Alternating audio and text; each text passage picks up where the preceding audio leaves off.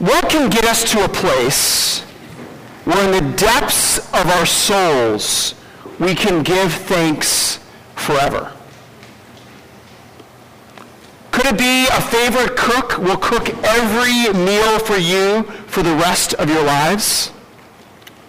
Maybe no more winter or humidity in Wisconsin. Would that make you praise and give thanksgiving forever? Maybe Jordan Love taking us back to the Super Bowl. Would that cause you to give thanks forever? What can get you to a place where in the depths of your soul you can give thanks forever? U2 tells a story. They were traveling throughout the southeastern United States before they were doing the Rattle of Hum album because they were trying to get to know some of the rock musicians, country musicians that made American music so unique. And they had dinner at Johnny Cash's place outside of Nashville. And before dinner, Johnny Cash prayed. A very poetic, beautiful prayer of thanks. And when he said amen, he realized as he looked at Bono and Edge and the different musicians in U2 that they were kind of just in shock by this beautiful prayer. And knowing that they might have felt a little bit uncomfortable, he said, "I sure do miss the drugs, though." Of course, they laughed. And Bono was commenting how, Johnny Cash, he was showing that his prayer came from a place of grace, a place of God's provision in his life. So I'm going to answer the question for us today here at the beginning. So if you're going to hear anything, hear this. What enables us to give thanks to God forever? It is that by his mercy, he has rescued us from the pit, and he's turned our mourning into dancing. What enables us to give thanks to God forever? That by his mercy, he has rescued us from the pit, and he's turned our mourning into dancing. We've said the Psalms are the hymn book, right, of the church. And I think it'd be fitting this morning that instead of just reading Psalm 30, I'm going to have this team sing Psalm 30. Okay? So let's hear the word of God in song as we hear Psalm 30 this morning. Please pay attention to God's word as it's sung. And you can follow along. I know the words of the song are a little bit different than the ESV version, but it is the psalm.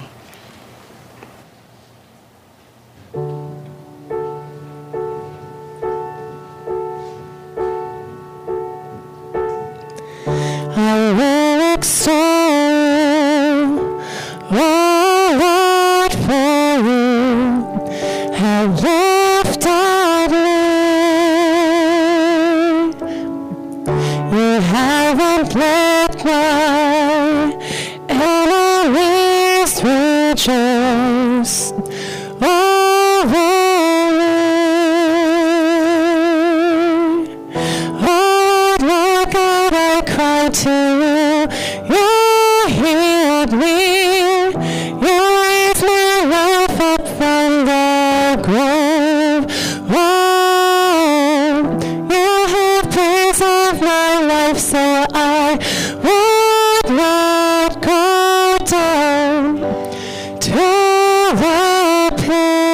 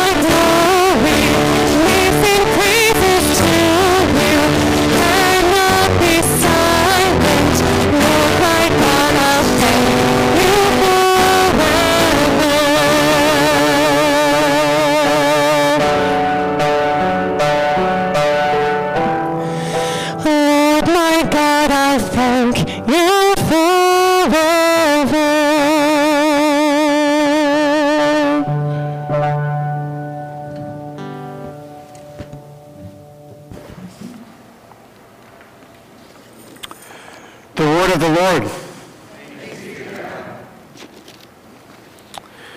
As we're going through the Psalms this summer again, this is 1,000 years of Israelite history. It's poetry about a relationship with God. It is written for worship for Israel, for songs to sing. I like to call it Israel's mixtape. I might be dating myself when I say a mixtape nowadays, right? Your Spotify playlist. How's that sound, right? It's a mixtape with different tunes, right? You get songs of wisdom, like Psalm 1. We started at the beginning. You get Psalm 2, like a royal psalm. It's a rousing melody, right? You can think of a grand orchestra or a great production about the greatness of God. You get Psalms of praise, Psalms that orientate yourself to respond to God and how amazing he is. Songs of lament, disorientation, that you don't know what's up or what's down, and you're hanging on to just anything, and you're just trying to get back to a place of God. A psalm of lament, of disorientation. And then you get a psalm like today, Psalm 30, a psalm of thanksgiving, a mixture of both praise and lament. It's not orientation to who God is all. It's not disorientation of where you are, but it's both orientation and disorientation, to be reoriented to who God is, renewed in your hope of what God has done. I see it as like a struggling like biographical song. You know, that's rich in American history, especially in American folk music and American rock and bluegrass. Think of James Taylor or Bob Dylan or Johnny Cash, singing about how their life has been a struggle and a mess, and how they've found hope and joy in the midst of that. Songs of reorientation. Here's the thing about a psalm of thanksgiving. You know, we could just write out a list of the things that we're thankful for, and the psalmist could just do that, but it's more than that. A psalm of thanksgiving, what it wants to do is it wants to shape us, our mind, our emotions, our very will, to a place of thankfulness. You know, I could teach my girls, Aaron and I teach our girls to say please and thank you all the time after certain things, and make sure you say thank you, and they say thank you, and they do that, you know, when we prompt them. But there is nothing like hearing a thank you from them without it being prompted. That it's coming from their hearts, their little hearts, from their souls. And that's what the psalm wants us to do. To give thanks from our very soul, like this one, are thanks that will last forever. Here's the thing. You know, we go through narrative and epistles and different genres in the scriptures, which are great. But the Psalms, they don't force us to just talk about God. The Psalms force us to talk to God. It's a big difference, okay? Today, we can just talk about God, but no, the Psalm wants to get us to a place where we talk to God. And that's our hope in going through the Psalms this summer, that it will drive you to the Lord. The psalmist starts in verses 1 through 3 that he clearly shows that he's thankful to God because God has healed him. He uses this image of being drawn from the well. You can imagine being in a deep, deep well. That would be a very, very dangerous place. And the image is that he's being drawn out of the well, as Adrian talked about earlier. That is what the psalmist is talking about. He was close to death. Sheol is the idea of death. And here he's having this honest dialogue about where he has been and what God has done. It's really an honest dialogue that Israel has had through its history with the Lord. I mean, here Israel is God's promised people that he loves and he cares for, and he's promised to partner with them and to protect them. We use that language of covenant. And he's made that covenant with the people of Israel, and we see, like Abraham and Moses and Jacob and Isaac and all these different characters, that they don't keep their end of the bargain, and many times they are at that place of going to the depths of Sheol. Right? And here's the thing about the covenant that God made with his people. He made it in blood. It's one to the death. If you don't keep your promise, you will die. And here, the psalmist is face to face with that reality. That reality that he has not kept his end of the bargain, his end of the covenant, his promise, and he is close to death. But he's saying God is faithful even when the psalmist is not faithful, even when Israel is not faithful. God is faithful to rescue his people, to rescue the psalmist.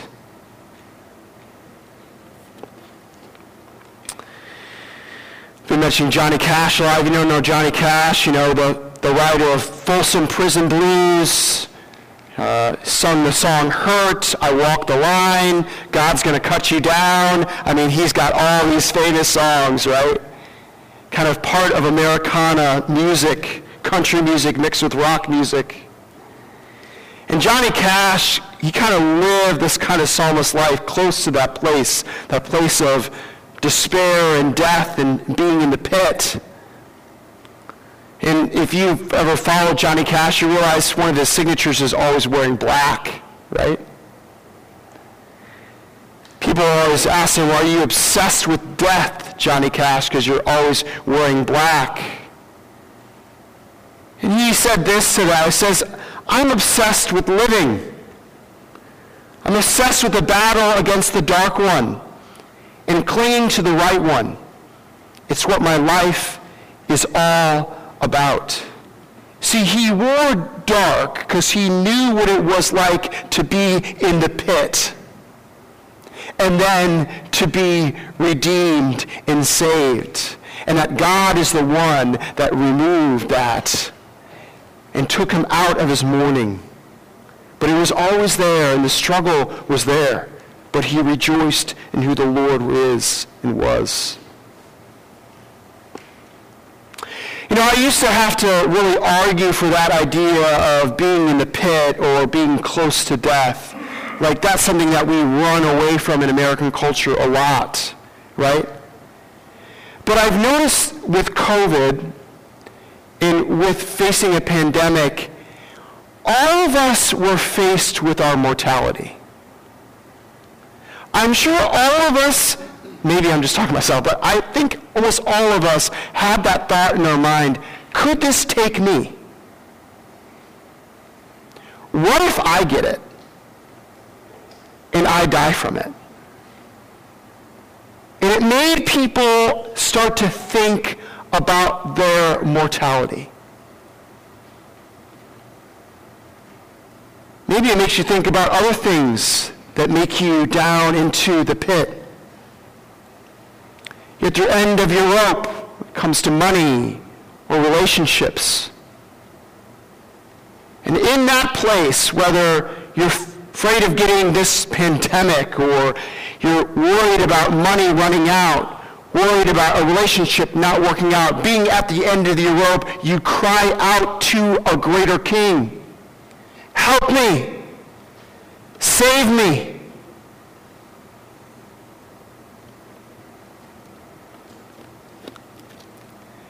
For many of us, right, you know, we should be thanking God that he has preserved us, that he has saved us, that we are here still today.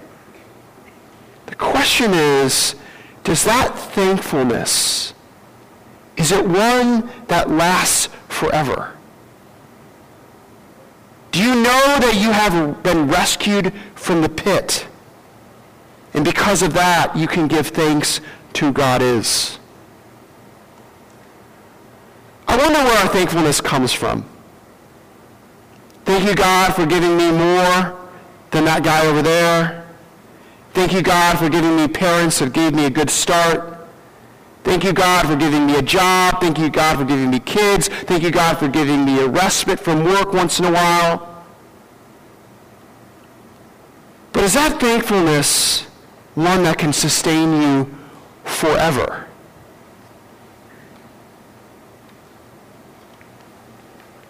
See, the psalmist doesn't want him to just see that. He wants Israel to see it too, right? So you see in verses 4 through 7, it transfers from him talking to himself, to God, and now he's trying to get the people to respond. Sing praises to the Lord, O you his saints. Not just talking about dead people, he's talking about the covenant community. And give thanks to his holy name. For his anger is but for a moment, and his favor is for a lifetime. Weeping may tarry for the night, but joy comes with the morning. He's wondering if the hardships that they face, the difficulties that Israel might face, his people might face, will that cause them to walk away from the Lord? Or will they come under his authority? Will they admit he is good, he is worthy to be praised? They're willing to admit that, you know what, it might be hard for a moment, for the short term, but it's nothing compared to the long-term love and hope and joy that comes with the Lord. Even if it is hard, even if it is difficult, the Lord is worthy to be praised because he delivers his people. Johnny Cash said he professed his belief in Christ at age 12.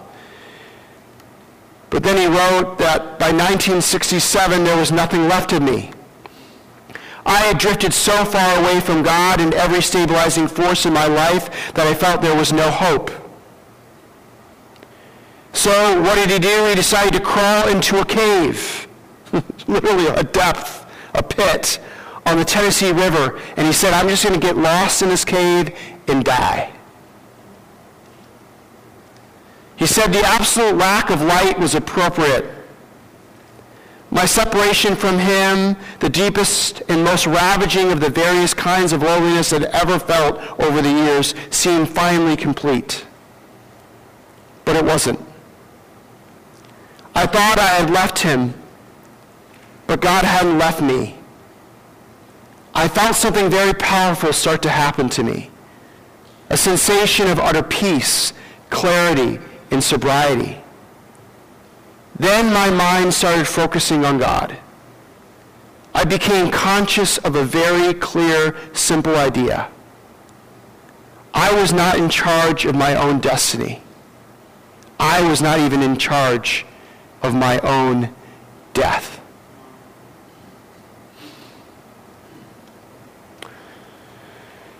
You might not be going after drugs or fame or alcohol, but I think here in the valley we do have an inattention to God. That our busyness can keep us away from him. The amount of energy and time we spend caring for our family, maintaining appearance. And we're thankful as long as these things stay in their orbit. But then when God hides his face, it gets our attention, right? Or maybe when we realize this inattention to him leads to problems. Maybe it's bursts of anger towards your family. Maybe it's you having to just remove yourself from people for long periods of time because you're struggling so much. Maybe it's burnout. Maybe it is drinking too much. Things hit us like There's another repair I have to pay for on the car. Our air conditioning goes out. There's struggles with the family. These things hit, and they hit us. And all that inattention from God just comes pounding on us, that we feel like we are in the depths. I wonder, is our thankfulness to God only when he holds things in our own orbit? And see, that's what the psalmist then does in verse 6 and verse 7. He goes from praising God from what has happened to getting other people to praise, and then he goes back to the future of where he was at. As for me, I said in my prosperity, I shall never be moved. By your favor, O Lord, you made my mountain stand strong. You hid your face, and I was dismayed. You see, the psalmist's orbit is starting to come on. He's realizing that his self-confidence, his prosperity, all that he had did not work once God hid his face from him. The very mixture of the Hebrew words here of prosperity used in this kind of order shows that this is a wrong confidence to have. It doesn't fit a life living by God's provision. And that's how the psalmist was living. And once God hid his face from him, then he was dismayed. One of the highlights of our whole year as a family is this. Aaron and I save up money. We take time to get to this place. We do all this thing to get there. We go to Mackinac Island one day a year as the family, and we ride our bikes around, and we have ice cream and all these things, and then we get to have dinner on the island, which is a really, really special treat. And the amount of work that Aaron and I do to save money, to get packed up, all these things to get to that place, right? That we got to just look at each other in that place and like, man, God, you are just good to get us there, right? Imagine one of my kids, when we were there at dinner, said, you know, everyone, you're welcome. What if one of our girls said that? You know what? You're welcome. Aaron and I probably look at each other and go, what? Are you crazy? The thing is, that's how many of us think about our world. We deserve the privilege. We deserve what we have. That's what we deserve. Not death. Not being separated from God. We deserve all of his blessings. Do you realize all that we have is because of his grace, because of his care, because of his love? And then when he hides his face, it just gives us a glimpse of what it would be if he was removed from this world.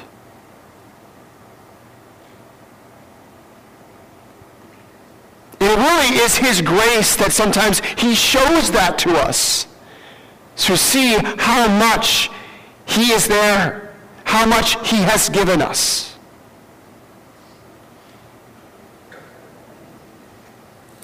And that is what the psalmist then experiences. This lament is so good. Verses 8 through 10 are so good. To you, O Lord, I cry, and so, Lord, I plead for mercy.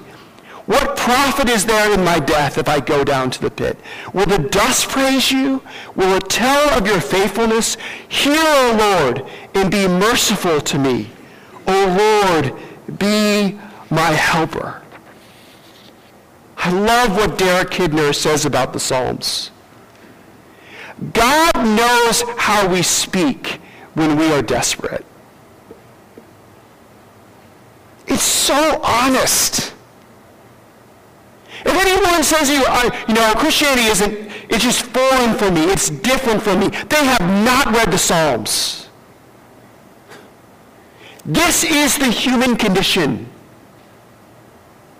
The crying out, the where are you? The frustration, the being in the pit. God, where are you? Help me. God knows.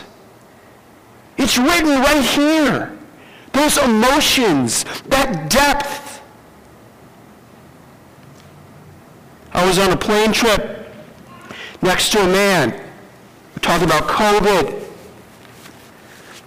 He said for 17 days he was in the hospital on his stomach, fighting for his life. And he talked about his crying out to God, just sucking in breath to live. His desperation from the Lord.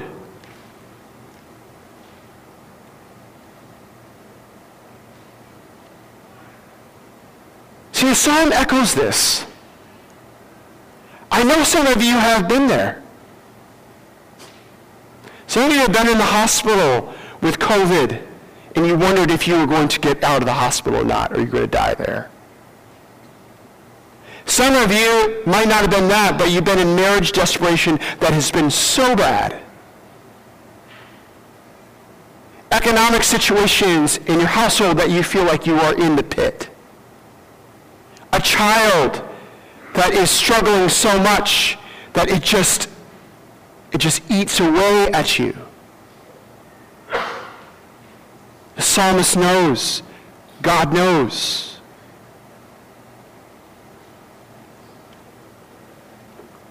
If you're honest, like talking to this guy and about being in that place, or maybe you being at that place, many times the things you say to God is, God, why? Why have you put me here? You do your thing up in heaven while I suffer. While my child suffers, while my loved one dies, while I face death myself, where are you?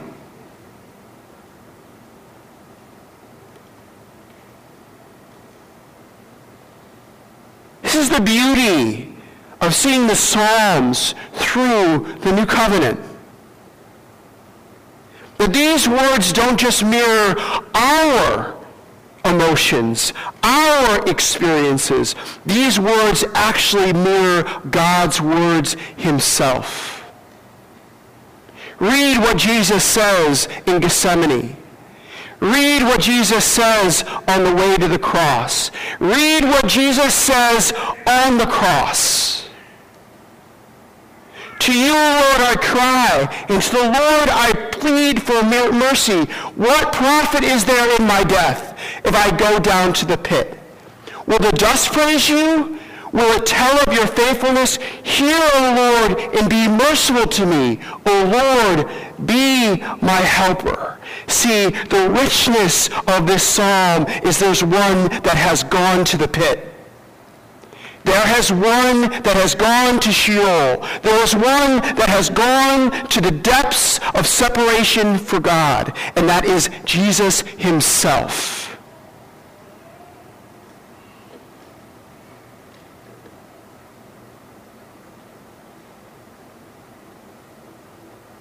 And you see, when you see that God did that himself, he faced that himself to a greater extent than we ever will have to, you see why the psalmist and why we can respond like this in verses 11 through 12. You have turned for me my mourning into dancing.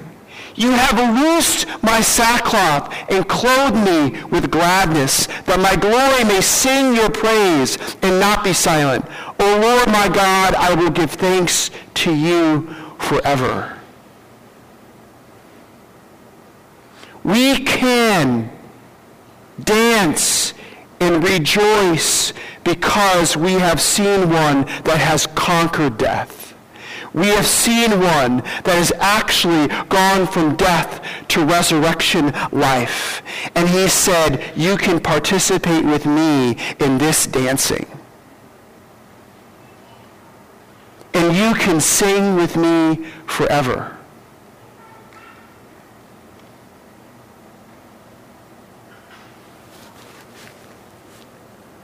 Yes, Death will catch us all. And we will all face the consequences of our sin.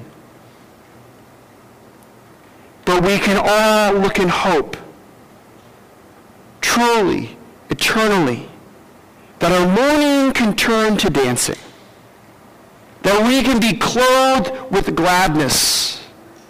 In verse 12, that my glory, it's just amazing. The psalmist is saying, my glory may sing your praise and not be silent. We are given the glory of Christ because of his death and resurrection. That is the glory we can sing with. That is the glory that will be able to let us praise forever.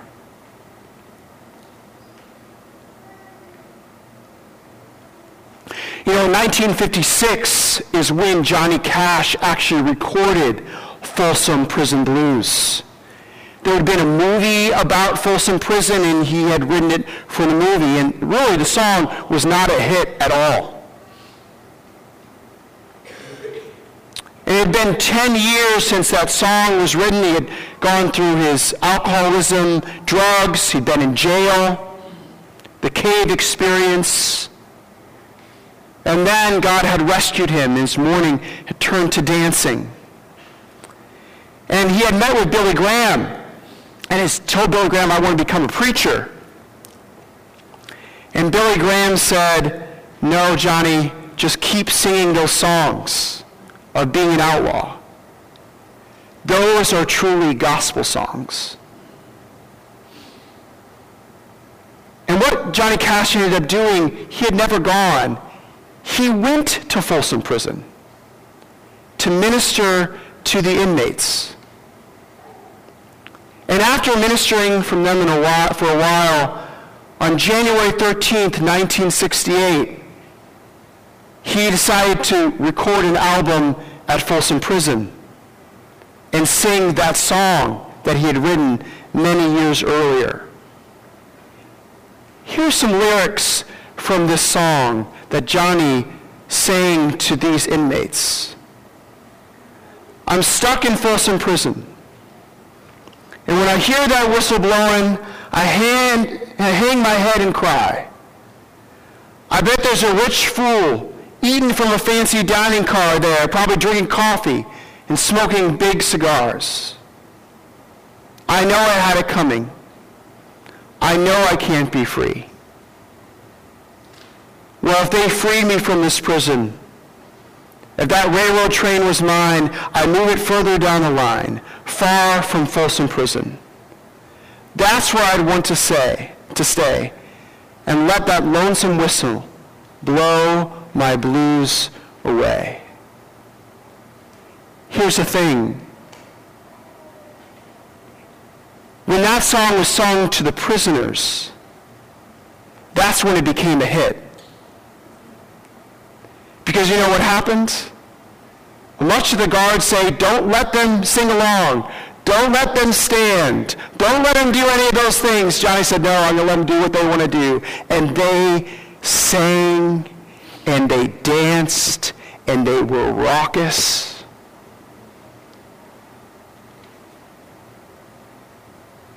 Mourning into dancing. Do you see? See, this is our gospel song. He's freed us from the pit.